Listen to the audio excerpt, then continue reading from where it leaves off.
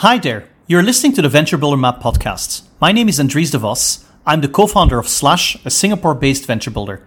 Every week I come together with brilliant minds to talk about how venture building is changing the way startups are incubated and corporate innovation is evolving.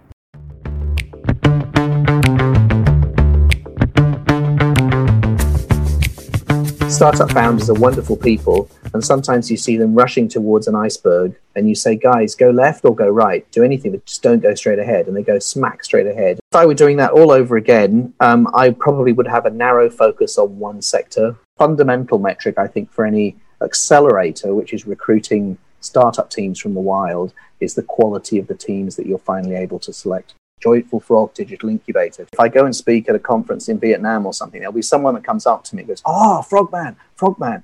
My guest today is Hugh Mason, the co-founder and CEO of JFDI, a Singapore-based accelerator that has built over 70 startups since 2012. Hugh has a colorful background as serial entrepreneur in the broadcast industry, software and technology space, as well as investor and university lecturer. So it's incredibly exciting to hear his thoughts on venture building. In this episode, we will cover his experience from running JFDI, one of the pioneers of the accelerator model in Asia, and what he would do differently today if he were to start over again. Getting started, what is the history behind JFDI, and what was your founding vision? So the background to JFDI is actually a co-working space. My co-founder, Wong Meng Weng, and I got together and we realized here in Singapore there was fantastic intellectual capital, lots of smart people, and there was great financial capital, lots of money, still is. But there was no social capital for entrepreneurship. There was no place that people could come together, hang out, exchange visions and so on. And both of us had realized that that was a hugely important thing for a startup ecosystem. So the real vision for JFDI, to be honest, was about ecosystem building 10 years ago. Seems extraordinary now when Singapore and Southeast Asia have got so much more dynamic. But back then, there was very little in the way of ecosystem.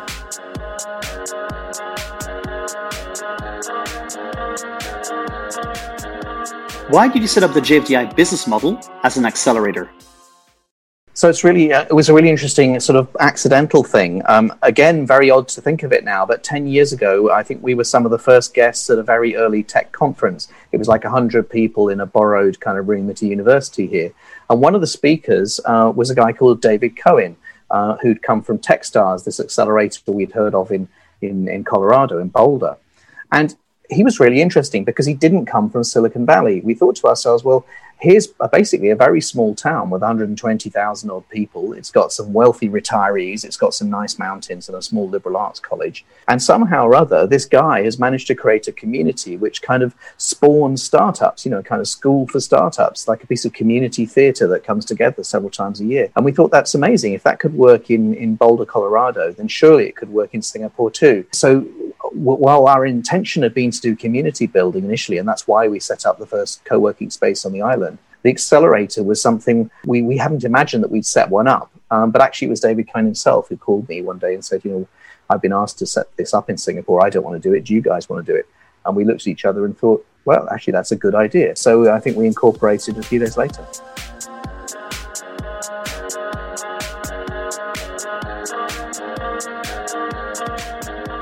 When you started JFDI, did you ever expect it would take 6 years of your life and you'd end up with 60 plus startups? Yes, we did. And one of the things that was immensely helpful getting going was a community that was building around Techstars. So Techstars got going, I think, around 2006, 2007, shortly after Y Combinator.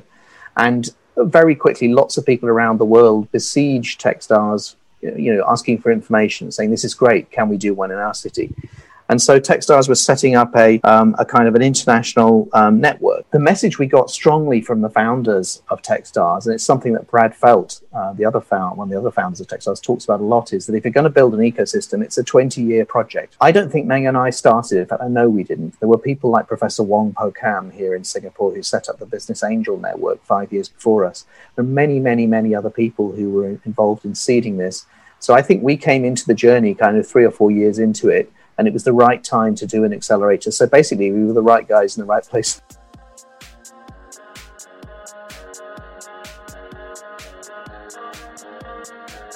I once read that no one gets a Suzuki tattoo, only a Harley-Davidson tattoo. In other words, your brand matters. When I founded my first company in 2011 in Singapore, I probably became aware of the startup ecosystem around that time and came across JFDI. And I always recall that JFD had a very strong brand. How do you create it? Well, it's an interesting story, actually. So Meng and I sat down and we said, well, what is the spirit of entrepreneurship? And we came to the conclusion it was this phrase that many people in the West know, JFDI, just fucking do it, right? That's what entrepreneurs do. And we thought to ourselves, I wonder if they'll let us incorporate a business here in Singapore called JFDI Asia, because everyone from the West is going to laugh like when they see this name. And we were in discussions with investors at this point, including a government-linked fund. And we told ourselves that the whole point of JFDI Asia is we're going to help startups raise money in 100 days. So if we can't get interest from investors in 100 days, we're totally bogus. This is not going to work. And on day 94, this government-linked fund started expressing strong interest. And we thought, wow, what are we going to tell them? And we were driving through Geylang here in Singapore, which for anyone who hasn't visited the island is one of the red light districts on the island, with fantastic food. And there's also, it's famous for a shop there called the Eminent Frog Porridge Shop. It sells Teochew frog porridge. And I don't know why, it just popped into my head, let's tell them it's the Joyful Frog Digital Innovation Company or something like that. And we both fell about laughing in the car. And then we got some friends who were Chinese scholars to actually translate the phrase, well, Joyful Frog Digital Incubator, to translate that into Chinese characters so it looked kind of official. The next part of that story is we then found... again, this is a lot of luck here, but we were looking for sort of logos and things, and we found this stock art on. We bought for like $100, I think. We bought like 400 poses of this little frog, and everybody loved it. And the great thing then we found was that all around Asia, other people had used this same stock art, that you can buy on one of those libraries online. So people would send us photos of like a cafe in Cambodia, and they'd say, hey, this cafe in Cambodia has got your logo up on the wall. Isn't that cool? We go, yeah, that's really cool. Will you tweet it out for us? So they did. And then we found online some Beanie Babies, these little kind of cuddly toys that were frogs that looked just like the logo. So we bought loads of them and we gave them to sort of senior executives from IT companies and investors and people like that. And we said, when you're traveling around the world, please will you take a picture of the frog, like in front of the Eiffel Tower, in front of the Golden Gate Bridge, things like this. We'll do this whole kind of story about this frog.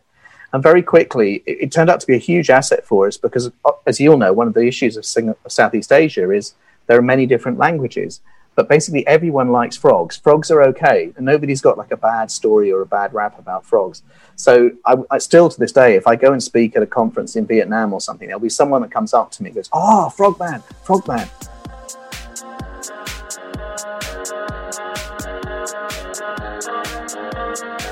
When you were running JFDI, what metrics were you keeping track of on a regular basis? What metric or metrics mattered most to you? We realized very early on that an accelerator lives or dies on the quality of the people that come into it and the quality of mentors that they have to support them growing. But the really key thing for us, I think that's actually more important than the money that you put into startups, anything else.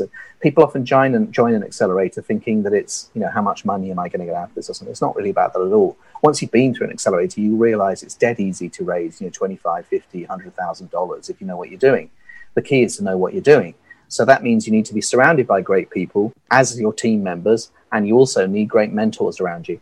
So the key thing we started off with thinking is, can we get mentors to come to us? Can we create an ecosystem where mentors will come and share their wisdom for free? It was very clear to us that there was no way we could afford to pay people who were successful entrepreneurs, a reasonable market rate. We had to give them something else in return. So the first thing we tested, our minimum viable prototype, if you like, immediately after incorporating was, can we create a sort of mentoring program? At that time, there's a lot of interest from Silicon Valley in Southeast Asia.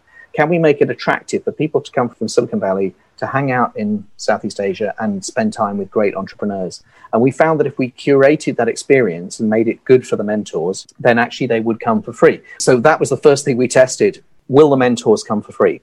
Second, the big metric after that really was the number of people applying and the selection process. So I think we had a rather interesting discussion there, which was, how do you select people for an accelerator? How do you select teams? You do need a reasonable volume of people that you're speaking with. And I think for most accelerators, you probably need 15 or 20 times the number of startups that you're trying to recruit. If you haven't got that many applying, you're not going to get quality at the end. If you've only got twice the number, and you're accepting 1 in 2. So we ended up being more selective than, Harvard or Yale or Stanford. I think we ended up taking about 4 to 5% of the teams that applied. Fundamental metric, I think, for any accelerator, which is recruiting startup teams from the wild, is the quality of the teams that you're finally able to select. So these are all fairly top-line metrics and lagging indicators. What were the signals you were looking for on a daily basis, or the metrics you were looking for on a daily basis to say, right, we're on track here? So I think there were several phases to it. When we were doing our very first batch of startups here in Singapore, we didn't know whether the accelerator format was going to work in Asia. For example, a lot of Silicon Valley culture is very sort of rah, very extroverts, crushing it, all that kind of bro type stuff, and that's not very Asian, to be perfectly honest. And so we weren't sure at all whether that was going to work. So our leading indicator at first was, does anyone care about this? Are they engaged? So the very first thing we did, with great help from Singtel Innovate, who sponsored us to run a series of startup weekends around the region. At that time, no one had run a startup weekend in Manila, no one had run a startup weekend in Gurgaon, no one had run a startup weekend in Bangkok. So with support from Singtel Innovate and some local partners, we ran the first startup weekends in about 6 major cities around Southeast Asia. And we were just astonished that people were so interested. I mean, in every venue, we could only take about 250 people. And by the time we got 300, 400 people trying to come into our startup weekend, we thought, wow, the timing is right. The hunger is there for that. So that was a hugely leading indicator for us. Are people applying? Do they care? And then I guess the next thing was, once we started evaluating teams that were applying to us, we realized that we can't pick winners. Meng and I have both been involved in angel investing before, and as anyone who's done that will know, it's very, very hard to pick winners. You always believe that the companies you put cash into are going to succeed, of course. But in practice, the hit rate for pre-seed investment is 1 in 10 if you're lucky. Certainly has been for us. When you get it right, the returns are great. But when you get it wrong 9 out of 10 times, you have to think, what am I doing? So the actual selection process that we used was a negative one. We put together a series of patterns for failure modes, things that we knew that startups get wrong. And we selected against negativity. We selected the least flawed teams. And we looked for teams that were closely matched to us. In other words, they had a reason to do their project in Southeast Asia. And we looked for a reason why that team is the best team in the world to do this project. What is it about this team that gives them an insight? And some of the situations where that didn't turn out were quite funny. I remember these kind of 2 guys, they were almost wearing suits. They were kind of just out of Wharton Business School, and they rucked up and they sat there and pitched us this sort of very MBA style vision for a women's shoe company online, like retailing women's shoes, kind of Amazon for shoes. And Meng sat there listening to them and kind of nodding very wisely. And once the guy had finished, after about 10 minutes, he looked him straight in the eye and said, "So when was the last time you actually bought women's shoes?" This guy kind of melted. So these guys had thought themselves into the process of kind of selling women's shoes online, but they hadn't got a clue. Like, they looked like the kind of, from the way they were dressed, you could tell that they were like me. They were the kind of guys who would depend on a wife or a girlfriend to choose clothes for them, let alone shoes. They had no domain insight, And time again, we found those sort of classic flaws like that. So one of the advantages of having hundreds of teams applying to us was that we got to see regular patterns and to document those, and then to select against the negative patterns.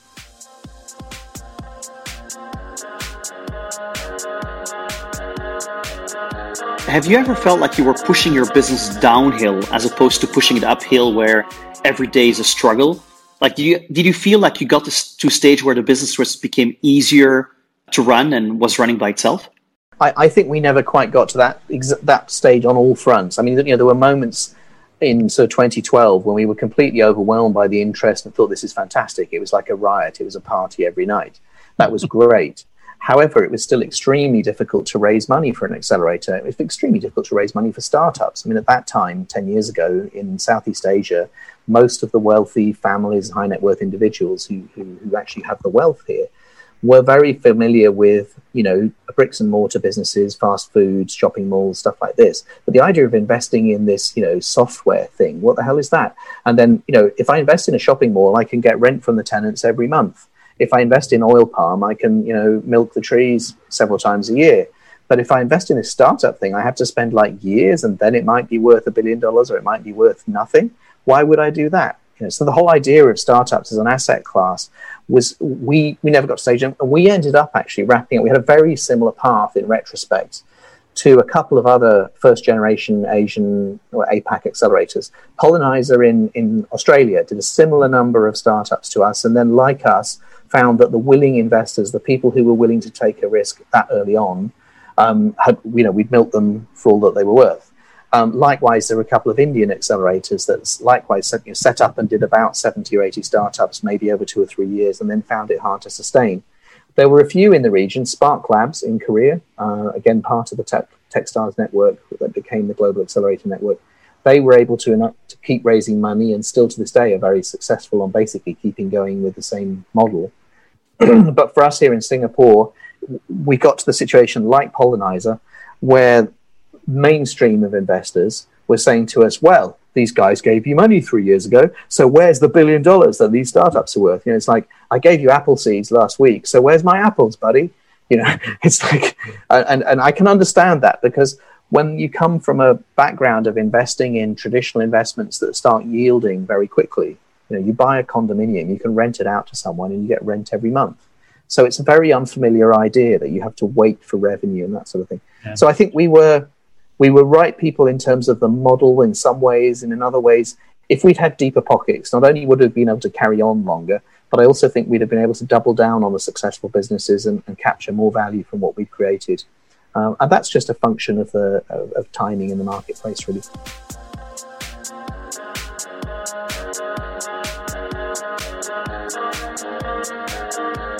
At what time did the idea of doing a corporate startup come to you? At some point, you start pivoting away from grassroots entrepreneurs to doing programs for corporates. Yeah, so by the time we got to end of 2015, we'd done 7 batches of our accelerator. We deployed about $3 million into 70 startups.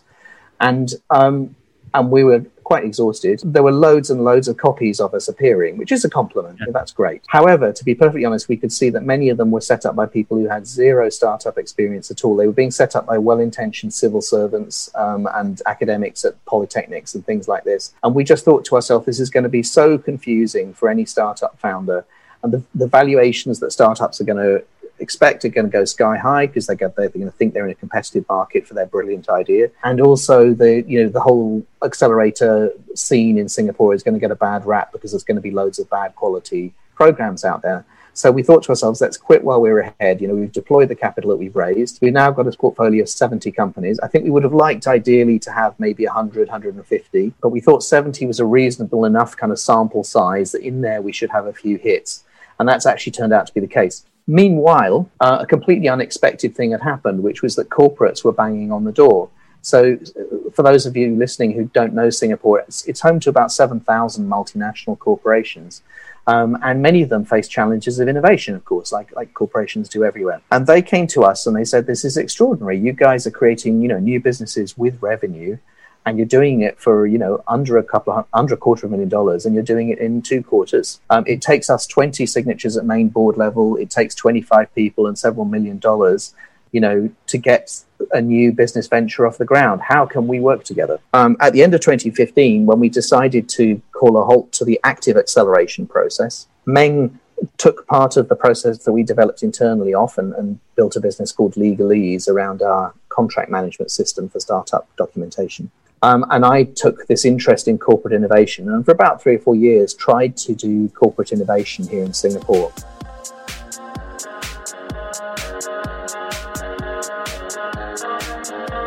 So you touched on the idea that it can be difficult for a corporate to build a venture or an accelerator. In particular, you shared that ego is an aspect that can be quite challenging for corporate executives, running a new venture function. Can you share some of the challenges you faced yourself partnering with those corporate venture builders? In 2016, when I sort of dived into the corporate space, I'd had sort of about 30, 40, 50 multinationals here in Singapore bang on the door of us at JFDI saying, this is amazing what you're doing, can you work with us? And I dived in and tried to work with them, very quickly came up against the same kind of cultural clashes that everybody meets when they try to bring startup thinking into a corporate environment. And you realize, the immediate personal realization for me was now, I realized why 20 years ago I didn't become a management consultant. I became an entrepreneur. This was a lifestyle choice. And then I think as the months went by, and I was finding I was getting paid well doing this stuff for corporations, but it wasn't enjoyable. It was like walking through concrete. I started to reach out to other people who were doing similar work worldwide. And we realized together, chatting in sort of groups on WhatsApp and things, that that actually everyone was meeting the same challenges. The best model I've come across to understand why those challenges occurs is a thing called the 3 horizons of growth. I don't know if anyone listening to this has come across that.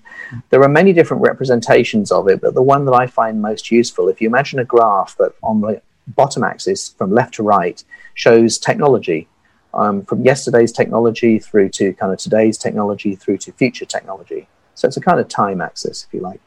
And then on the vertical axis, you can imagine going from at the bottom, stuff that we do today and markets we know, up to the top being markets we've never even thought about exploring and business models that we haven't ever investigated. So the vertical axis is about business model innovation. The horizontal axis is about technology.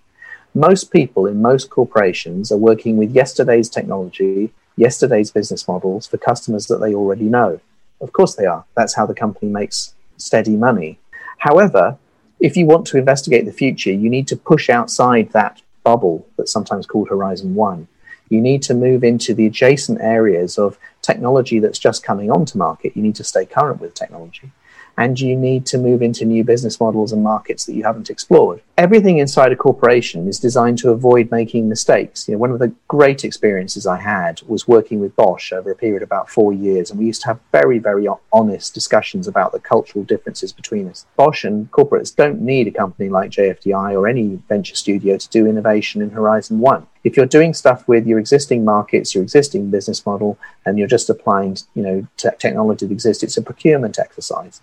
It is innovation, but it's the kind of stuff that chief financial officers like doing. It's about reducing costs. If you're doing innovation that's in Horizon 2, it's the kind of stuff that the chief executive likes talking about. It's, building on our strengths, adopting the latest technology that's already been de-risked by somebody else, and stuff like that. What you don't want to be doing as a corporation is that weird stuff that the people in the R&D lab talk about. People like to wear T-shirts that say, I'm a disruptive innovator and all that crap. But you don't actually want to do that inside a corporation because you're going to lose your job. It's a bit like rock stars and porn stars. The reason we have porn stars is to show us all the stuff we fantasize about doing but don't dare actually having a go at. In the same way with rock stars, Jimi Hendrix had to die choking on his own vomit. I'm sorry, but it was part of his destiny. If Jimi Hendrix had become old and boring, he wouldn't be Jimi Hendrix, right? The whole point of a rock star is that they do outrageous stuff. The whole point about disruptive innovators is that they're disruptive and they're doing stuff, with new technology and new business models that seem scary. And that's why someone like Elon Musk is sexy to the general public. And it's why every boring CEO sat in a cubicle, thinking, I've got my sunset industry and it's tanking, wishes they were Elon Musk some days. And then other days they look at their salary coming through the door every month and think, actually, do I really care that much? But there is a huge cultural clash between what a corporation is set up to do. And Steve Blank describes this very well. He says, there are 2 phases of building a business. There's the discovery phase when you're doing that Horizon 3 stuff. You're trying to figure out product market fit. And then once you've got product market fit, that's time to bring the MBAs in, bring in the suits, scale it up, do it. And to me, that's when the business becomes boring, personally. But that's what businesses are very good at. I'm very glad that those businesses exist. I would rather have Boeing, by and large, and Airbus building the aircraft I fly in than Elon Musk. Would you get into an aircraft that Elon Musk had designed? Probably not. You would if you're the kind of person who wants to go into space because you've already decided that you want to do that, right? But the vast majority of people don't want to take that risk. So I think, we have different kinds of people, different kinds of structures, different kinds of cultures, and they're all good. They're different. It's not like one's better than the other. But I do think it raises an interesting question, which is if you are a corporation and you need to avoid getting disrupted and you need to keep on innovating for the future, how do you do innovation? And the academics would say that what you need to do is to create what they call an innovation framework. It's no good sending all your staff on a design thinking course and all having them wear T-shirts and go, rah, rah, rah, we're going to have a hackathon. If when they come back to work on Monday, the boss goes, oh, no, I haven't done that before. Oh, sounds a bit risky. Oh, I can't do that. If there's no way to follow through on the ideas, it's just going to die. So that's the problem, is that the corporations are fundamentally staffed with people for very good reasons who are trying to avoid making mistakes. And I'm not saying that startups set out to achieve mistakes, but if you're fearful of taking a risk, you won't ever get to the future. You'll just sit in the cave. You'll sit doing what feels comfortable. And I'm very glad that there are companies out there that focus on doing, what we know and understand and doing it very well. I don't want my bank taking massive risks with my money. I do want the the fund manager that I've put some of my money into for a high risk fund. I do want them to take risks, but I don't want the bank doing it.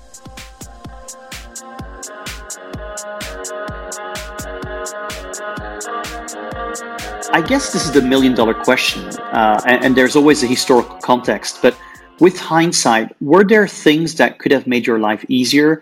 And looking back now, what would you have done differently? It's really interesting. I mean, I've often asked myself, if I was going to do this again, would I do it the same way? And I think the answer is that the ecosystem is different now, very, very different. The mission of JFDI in 2010, when we were setting up, was really to, first of all, create an ecosystem, and second, to get startups to investment readiness, digital startups, to the point where they're investable. And that was our only, and we had no sector focus. It was just digital businesses, B2C, B2B. And if I were doing that all over again, I probably would have a narrow focus on one sector where I had access to distribution into that sector so that I could promise the startups not just money, but also, first customers. I would probably build something much more like a venture studio where we captured more of the value in what was created, because one of the things that was painful about watching, for anyone running an accelerator, is it's a bit like running a primary school. You recruit everybody that comes in with the best of hope, and startup founders are wonderful people, and sometimes you see them rushing towards an iceberg, and you say, guys, go left or go right, do anything, but just don't go straight ahead. And they go smack straight ahead, and it's like dealing with sort of 4-year-old boys. So I think, was there a something that could have got us to a longer term model? I think if we'd found a few more investors earlier, we could probably have kept going. Would we have got destroyed anyway by the fact that there were so many poor quality copies of what we were doing here in Singapore and the region? Probably. So I think probably what we did was the right thing at the right time, and it's created a good return for our investors, and we were probably right to call an end to it when we did. That's probably my view. And if I was to do it over again now, it's a different environment, and we know a lot more now about the processes of running a venture studio or an accelerator. So I think I would do it differently then. Thank you for listening. If you found this discussion valuable and don't want to miss any future episodes, go to Apple Podcasts and Spotify, search for the VB Map podcast, and subscribe.